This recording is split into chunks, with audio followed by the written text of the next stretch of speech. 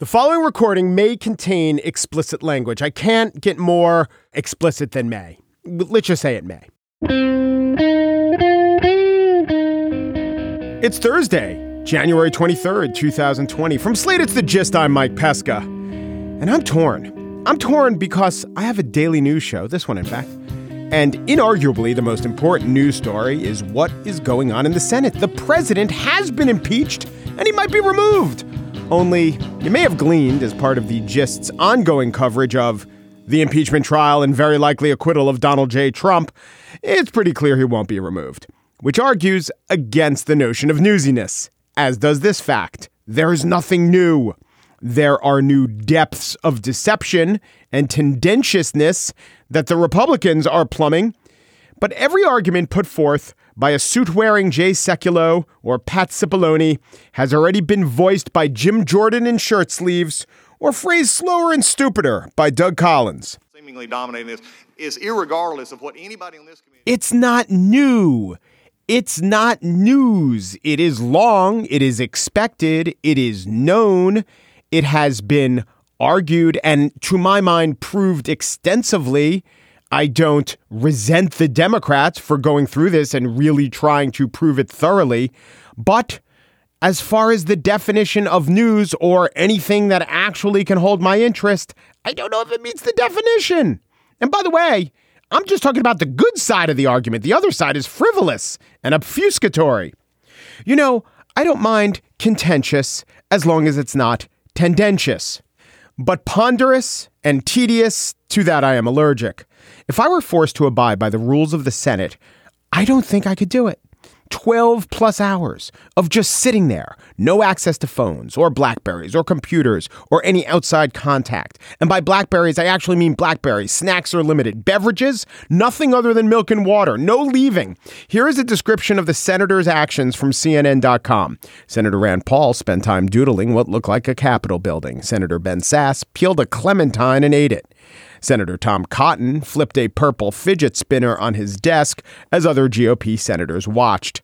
Like kittens or children, I suppose. Gosh, if you are Adam Schiff losing mind share to a fidget spinner, well, to be fair, it was purple. Senator Elizabeth Warren was seen stretching her neck, taking off her glasses, and massaging the bridge of her nose before putting them back on. Dick Durbin leaned across an empty seat to whisper something to Chuck Schumer. Senator Richard Burr downed half a glass of milk on the Senate floor, while another half-full glass of milk was spotted on Democratic Senator Tammy Baldwin's desk. She was not observed drinking it, however.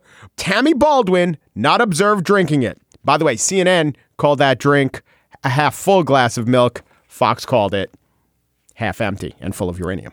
I could not sit there for 12 hours and listen or pretend to listen. And I know this. I could prove that that is true because I have the internet and TV, which offers me the opportunity to sit there for, 12 minutes and listen to it. And I can't take it. And I get access to coffee. There's a lot of talk about how senators need to do their job and sit there and listen and not leave and don't have coffee. I think there are a few things I could do as a senator. I could give speeches. I could participate in debates. I'd be pretty good at that. I would probably back good policy. I would be okay in TV ads. I definitely could hit donors up for money. Here are a couple of things about being a senator that I'm not sure I could do. Actually get the money from the people I hit up. Get a majority of any constituency to want to vote for me. Not really sure of that. But I am certain, and I am not kidding, that I could not do this, what the senators are doing. It's not that I have a short attention span. It's that I live in 2020 and therefore I have an exceedingly short attention span. I think you could probably, if you knew you had to do this, weeks or years in the future, you could probably work on it. You could probably read a book or take a course or learn some meditation or consult a yogi and literally work on the skill of concentration. It's a skill. But 3 days ago, all of these senators were busy texting and fundraising and being hustled from interview to interview and having staff fly around them and themselves flying in the shuttle back and forth and sometimes going to campaign in Iowa. And to go from that to this, to slam on the brakes at 100 miles an hour, it is very hard. Someone asked me, yeah, but Mike, haven't you been on jury duty? Sure. Jury duty's interesting. You haven't heard the evidence before. It is a unique circumstance where the stances of the other jurors aren't already on the record. Maybe in the 1800s, when people listened to public oration for 6 hours at a time, would this level of concentration be possible? Today, it is very, very hard. And I feel sorry for the senators, and I feel especially sorriest for those minority of senators who don't deserve this torture because they don't have closed minds and ulterior motives. Like I said, the minority of them. On the show today, I spiel about that mastermind of slowdown, the top turtle of turgidness, the source of the somnolence himself. It's Mitch. But first, Will Self is a great writer and a novelist who wrote about himself in his latest book, a memoir called Will. He is here to talk about his memories and the rules, if you will, not a pun, the rules that he used in conveying to us what his memories were of a time 30 years ago when he was heavily using drugs, by the way. I would say this was a really great interview between me and Will Self. And if I had to put a finger on what made it great, I would say it's Will Self. And here he is up next.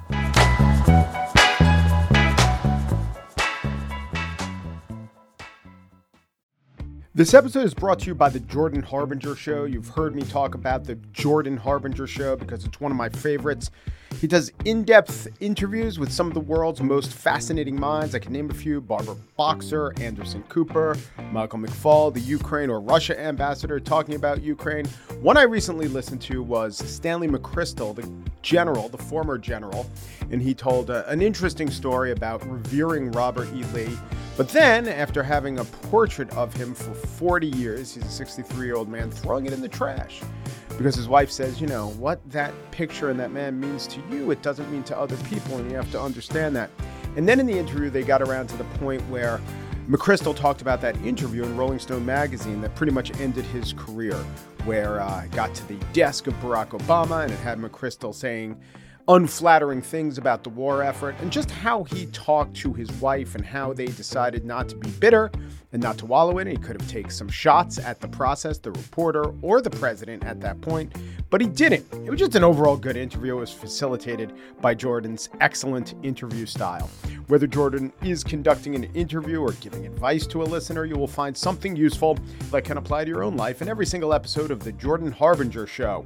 That could mean learning how to ask for advice the right way, or discovering a little mindset tweak that changes how you see the world. Search for the Jordan Harbinger Show. That's H-A-R, like the first three letters, and hard, B-I-N-G-E, as in how you'll want to catch up on all the episodes on Apple Podcasts, Spotify, or wherever you listen to podcasts. I came to know Will Self not through his writing. He's written 11 novels, 5 collections of shorter fiction, 3 novellas, 5 collections of nonfiction, but through his commentaries for the BBC, which I think may be too good for American ears. We just couldn't handle it. And from there, I moved to his writing. And now, as consumers of Selfinalia, we have his memoir. It's well crafted. It's insightful. And it, called Will, is the antithesis of the classic arc that you often get. No, I had promised, but then I was laid low by substance abuse, but I found a purpose and I bounced back. No. It aggressively rebuts that structure. In fact, it jumps around during different months in the late 70s and early 80s, and it doesn't even go in chronological order. So I began by asking Will Self how he approached the structure of the thing. The first thing I did technically was to write about myself in the third person and the continuous present. And I was very struck by, what Nietzsche writes in the Genealogy of Morals. He says, memory says you did that. Pride says I can't have done that. The two contend and pride always wins. And I think that's very true. And I think those kind of tip-beating memoirs where you say, I used to be a teenage werewolf, but I'm all right now, ooh, I think that they are disingenuous at best, and they're actually a lot of fakery. I'm a believer in the Theseus's ship model of the human psyche. I simply am not the person I was when I picked up at a needle at 17, any more than I am the person who put it down again and went into rehab when I was 26. So, I needed to distance myself paradoxically in order to grow closer to the person who I was then. And at the same time, the harsh fact of the matter is I didn't clean up when I was 26. I had a couple of years clean from hard drugs, and then I was back on them again, and back on them for longer, for more than another 10 years, So I can't really paint myself up. Somebody who doesn't get clean till he's nearly 40 is clearly got a major problem. Yeah. Do you think there's usefulness in the phrase, many addicts never say I was an addict, but I am an addict? Well, that's again, what's happened with the anonymous programs in the last 10 or 15 years is they too have become subject to the kind of weird psychic rubric and metric of social media. So, nowadays lots of celebrities who go to 12-step meetings, the anonymous fellowships, talk about it in public. I think it's the 10th or 11th tradition of Alcoholics Anonymous is you should always maintain personal anonymity at the level of press, radio and film. But that seems to have gone out the window, and there seems to have been an unholy As soon as someone monetized it, it did, yeah. Well, maybe. I don't know whether they're monetizing it over there, but there's a kind of unholy miscegenation between the kind of selfie culture and the kind of self-obsession that people tend to show even when they're in recovery. So that kind of, all of that is by way of preamble to saying, when you say, I don't say I'm an addict, I was an addict, I say I'm still recovering from addiction. That's what people tend to say in the 12-step programs in order to indicate their view that addiction is a pathology, is a disease in that way. And I don't know. It's not something I would say. I would be inclined to say I had a period of serious addiction to hard drugs, and I'd be inclined to say I'm not involved with drugs in that way at present. That's all. I've heard you say that your writing habit is to write soon after you wake up, perhaps fresh from dreams, so as to not be enthralled to your subconscious. But since you're writing a memoir, did that change? No, I think that's just years of discipline and writing a lot. The mornings, I have to say, back in the day, I always used to get up in the morning and write first because I'd be loaded at lunchtime. So I needed to get ahead of things. And, I wrote a lot of books during my second period of addiction, and that's how I did it. So, the wind changed. I couldn't start any earlier in the day now anyway. But I think even with this book, there are dreamlike elements to it. And, I think Freud's right. Dreams are wish fulfillment. Creative work is, for the most part, wish fulfillment. And when do we wish most fervently to be other than what we are? Usually first thing in the morning, when we open our eyes on all the shit that we've inherited from the day before. Did you have a rule or set a rule for yourself about how you would represent the thoughts that you were having in the moment? In other words, when the reader reads of Will, this character Will in 1986, thinking about this, experiencing that, even perhaps ruminating on William Burroughs or some other aspect of life then, is it important to you that these really were the thoughts you were experiencing then? Or is it just your projection now, or when you wrote it, of the thoughts you might have been experiencing then? Well, absolutely. You cut right to the heart of it. No, a truthful memoir cannot be mere facticity. If I pick up a memoir for a start and somebody says, I did this in 1979, I think you're a liar immediately because you said I. And as I've pointed out before, I don't think the I am now is the same as the I was then. Okay, so how do I reach the thoughts and feelings? Well, actually, I've been a paper maven despite having a very disorderly and drugged and drunk life. I've been quite a consistent paper maven, perhaps something to do with being a writer. And 2 or 3 years ago, I sold my archive to the British Library, who very kindly properly archived all of my material. So in terms of facticity, I could have made this a much more, factual memoir in that way, but I wasn't interested in it. Very early on, maybe this is the insight of somebody who writes largely fiction, I realized, and maybe this is a bit like kind of 12-step meetings, I realized I could identify with the person I was then. And in identifying with the person I was then, I would feel the emotions. And I found those emotions really easy to access. I could remember how I felt much more than I could remember what I did. And when I remembered how I felt, what I did acquired the correct salience. In other words, I could immediately see what the things that I did were important in terms of adding to the truth of the story. Anyway, suffice to say, my girlfriend throughout that period, wasn't stoned, is a super rememberer, the kind of person who still sends you a card on your birthday 40 or 50 years later. She read the entire memoir in typescript and found only 2 or 3 minor factual errors from her point of view. So that was good enough for me. Is the way you feel now different from the way you felt then? Because I hear you now, you're by turns angry and indignant and idealistic, and I read the strains of all those things. So the question is, has the feeling changed or just what you do with those feelings? Oh, I think the feelings have changed incredibly. A friend of mine, Martin Amis, the writer who read the memoir, wrote to me, he said, isn't it extraordinary how much energy you have when you're young, even for the death wish? So the kind of death drive of the young is like a new car. It's sort of strong and fast in that way.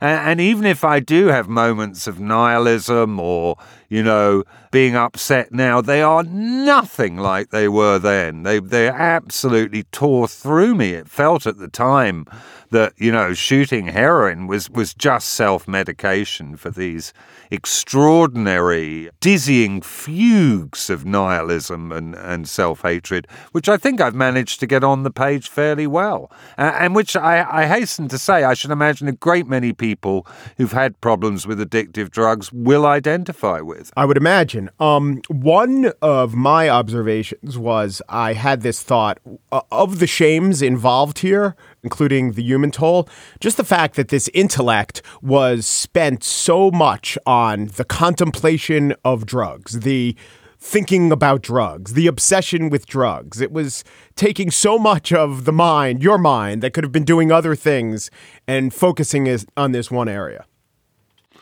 Yeah, maybe, but it's a bit like the line in The Importance of Being Earnest. I can't remember which character, maybe Lady Bracknell, says to one of the foppish young men, "Do you smoke?"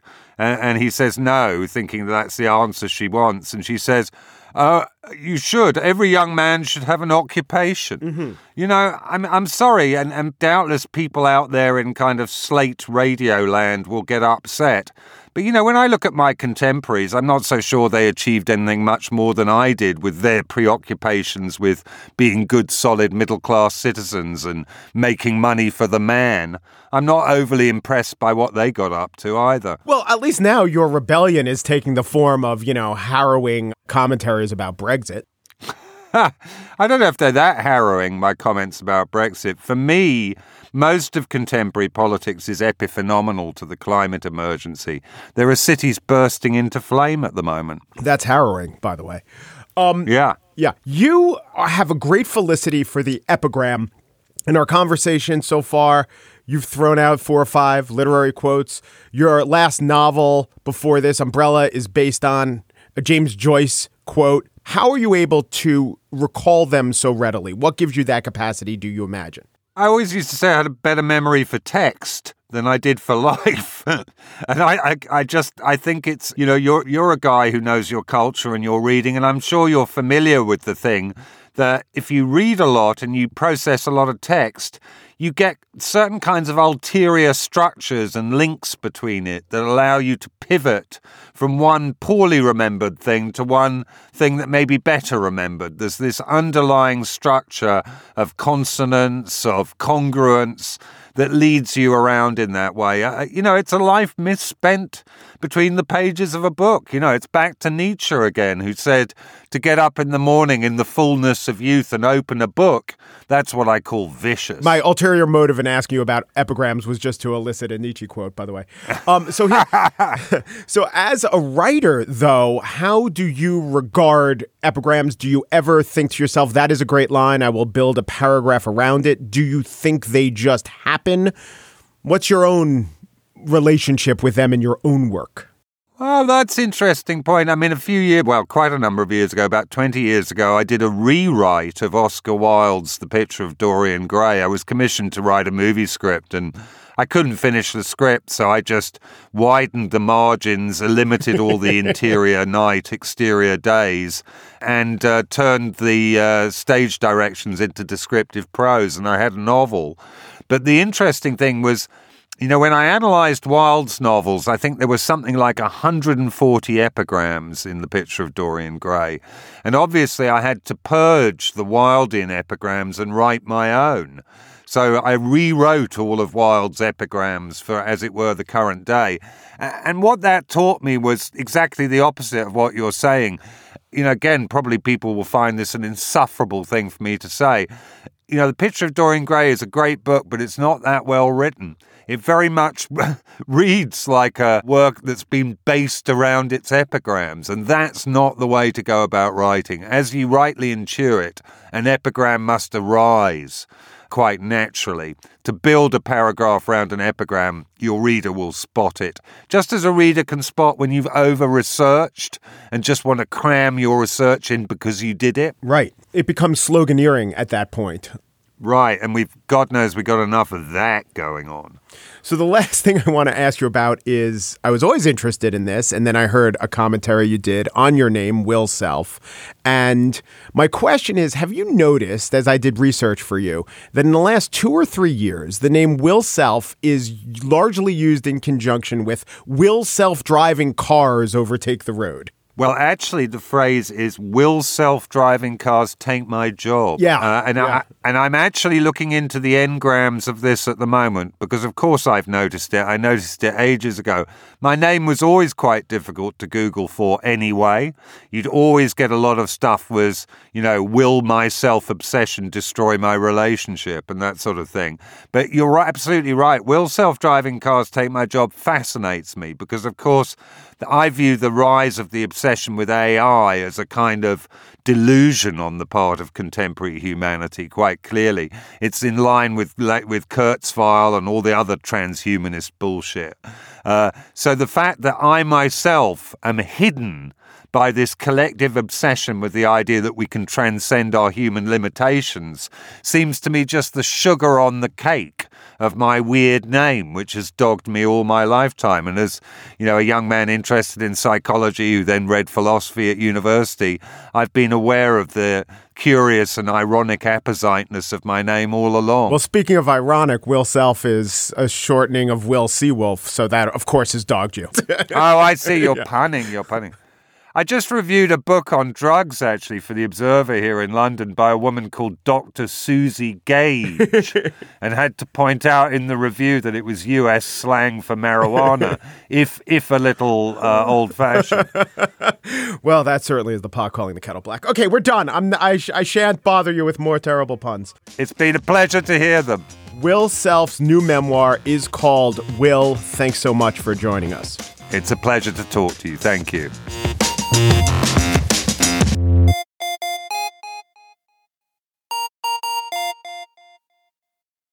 And now the spiel. Just in the interest of fairness and adherence to principles which don't shift based on who is being victimized and who is being valorized, I say I object. I object to one argument the Democrats are making.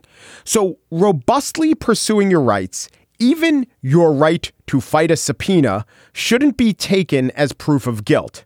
Now, surely, let's admit it, foot dragging via subpoena is clearly a Trump tactic. He has used this tactic in the courts. He has used delay tactics for his business. But still, I don't think this is a fair argument for a prosecutor to make. As a career law enforcement officer, I have never seen anyone take such extreme steps to hide evidence allegedly proving his innocence. That was Val Demings of Florida. That's the proposition, that fighting subpoenas or trying to rigorously pursue your rights to try to fight a subpoena and then see what courts say, that is an indication that you have something to hide is in general improper. I think that's a principle that I adhere to, and therefore I adhere to that principle in this case too. And if there's any question that this is what's going on, here was Representative Jamie Raskin on Chris Hayes' show 2 days ago. They seem very determined, all of them, to make sure John Bolton doesn't testify. What is your read on that? Well, I think my read is what Tom Paine would say, which is everybody use their common sense. People who are innocent, whose conduct was perfect and absolutely perfect, would want all of the witnesses to come forward. Okay, but having heard that, remember, the Democrats do not want Hunter Biden to come forward. Charles Schumer said so. Sir, would you be open to, say, a witness trade for Hunter Biden? No, I think that's off the table. First of all, the Republicans have the right to bring in any witness they want. They haven't wanted to. And that trade is not on the table.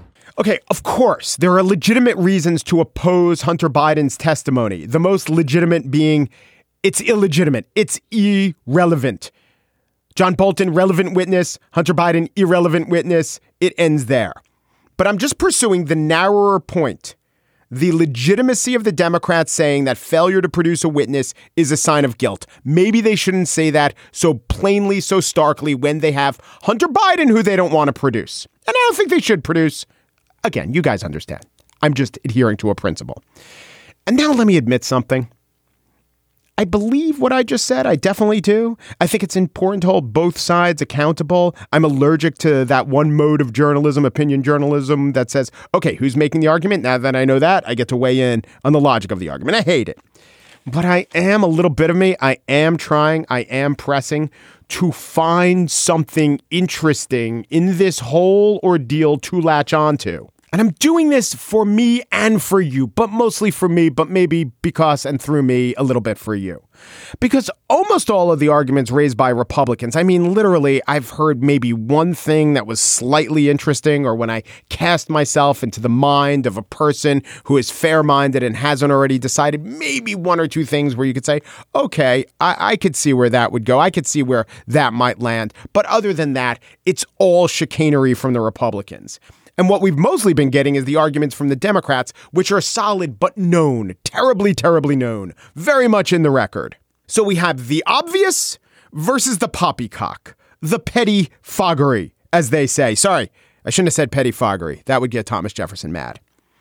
And I want to make clear, I'm not complaining about the pizzazzlessness of the whole process going back to the hearings in front of the House. Those were called pizzazzless, but those were great. I strongly disagree with that description of pizzazzlessness. They had new info, they had firsthand testimony, they had real tension, they had news, they had information. This has none. At best, this has old clips of those good hearings. It lacks a feature that I think is very important to get us to really attend to. And that feature is it's not episodic. It just spools out and goes on forever. Even if a news event is long and boring and has boring speeches and boring parts. And listen, a lot of news events do. A UN General Assembly ain't Schitt's Creek. Davos isn't going to do much business on pay-per-view. But what happens with those news events is they have endpoints. And because they have endpoints and because they have distinct start and stops, a talented journalist can go in, see what happened in that distinct period, impose some structure and organization, and put forth a digestible news item. And we, the public who want to be informed, can be informed. And we're not dependent on that news item hitting a certain cycle, the nightly news or the morning papers. I understand it's a 24-hour news cycle, but this event runs athwart the 24-hour news cycle. It never stops. There's no discernible endpoint. Yes, between 1:50 a.m. and sometime around noon, there was less testimony than there usually is. But if I ever try to catch up on what happened, I'm always saying to myself, wait, is this the thing that just ended or the thing that's going on? And it's further complicated by the fact that all they're doing is talking about things that happened in the past, via clips that happened in the past, via arguments that they've made in the past. This proceeding, the impeachment trial and likely acquittal of Donald J. Trump, bleeds into the next 14-hour impeachment trial and likely acquittal of Donald J. Trump. We have reached an impossible level of dullness. And I know how. I know how we've gotten there. It's actually not a how, it's a who. And the who is a him. And the him is Mitch. I ask unanimous consent that pursuant to Rule 1 of the Rules and Procedure and Practice, when sitting on impeachment trials, the Secretary of the Senate informed the House of Representatives that the Senate is ready to receive the managers appointed by the House for the purpose of exhibiting articles. Mitch McConnell arranged this. Mitch McConnell orchestrated this. Only it was a kind of orchestra that had maybe one long note held for hours and hours and hours by an oboe, and then maybe a cello played the note for a couple minutes just to placate moderates within the orchestra caucus. Mitch McConnell's superpower is soporificism. He knows how to bore. When others wake up, he bores down on the boring down. He knows he works best under cover of darkness, so he provides the darkness and we all fall asleep. It is him. I blame him. It is intentional. He is beating me. The greatest trick the devil ever pulled was convincing the world it needed some sleep. Mitch, you are that devil.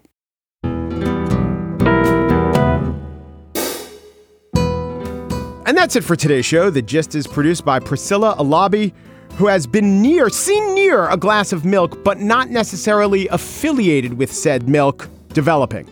Daniel Schrader produced The Gist. He'd have gotten this job irregardless of the nepotism involved. The Gist, we are not interested in trading witnesses. Unless one of the witnesses is Zion Williamson on a rookie contract, then we're listening. Peru, de Peru, du Peru, and thanks for listening.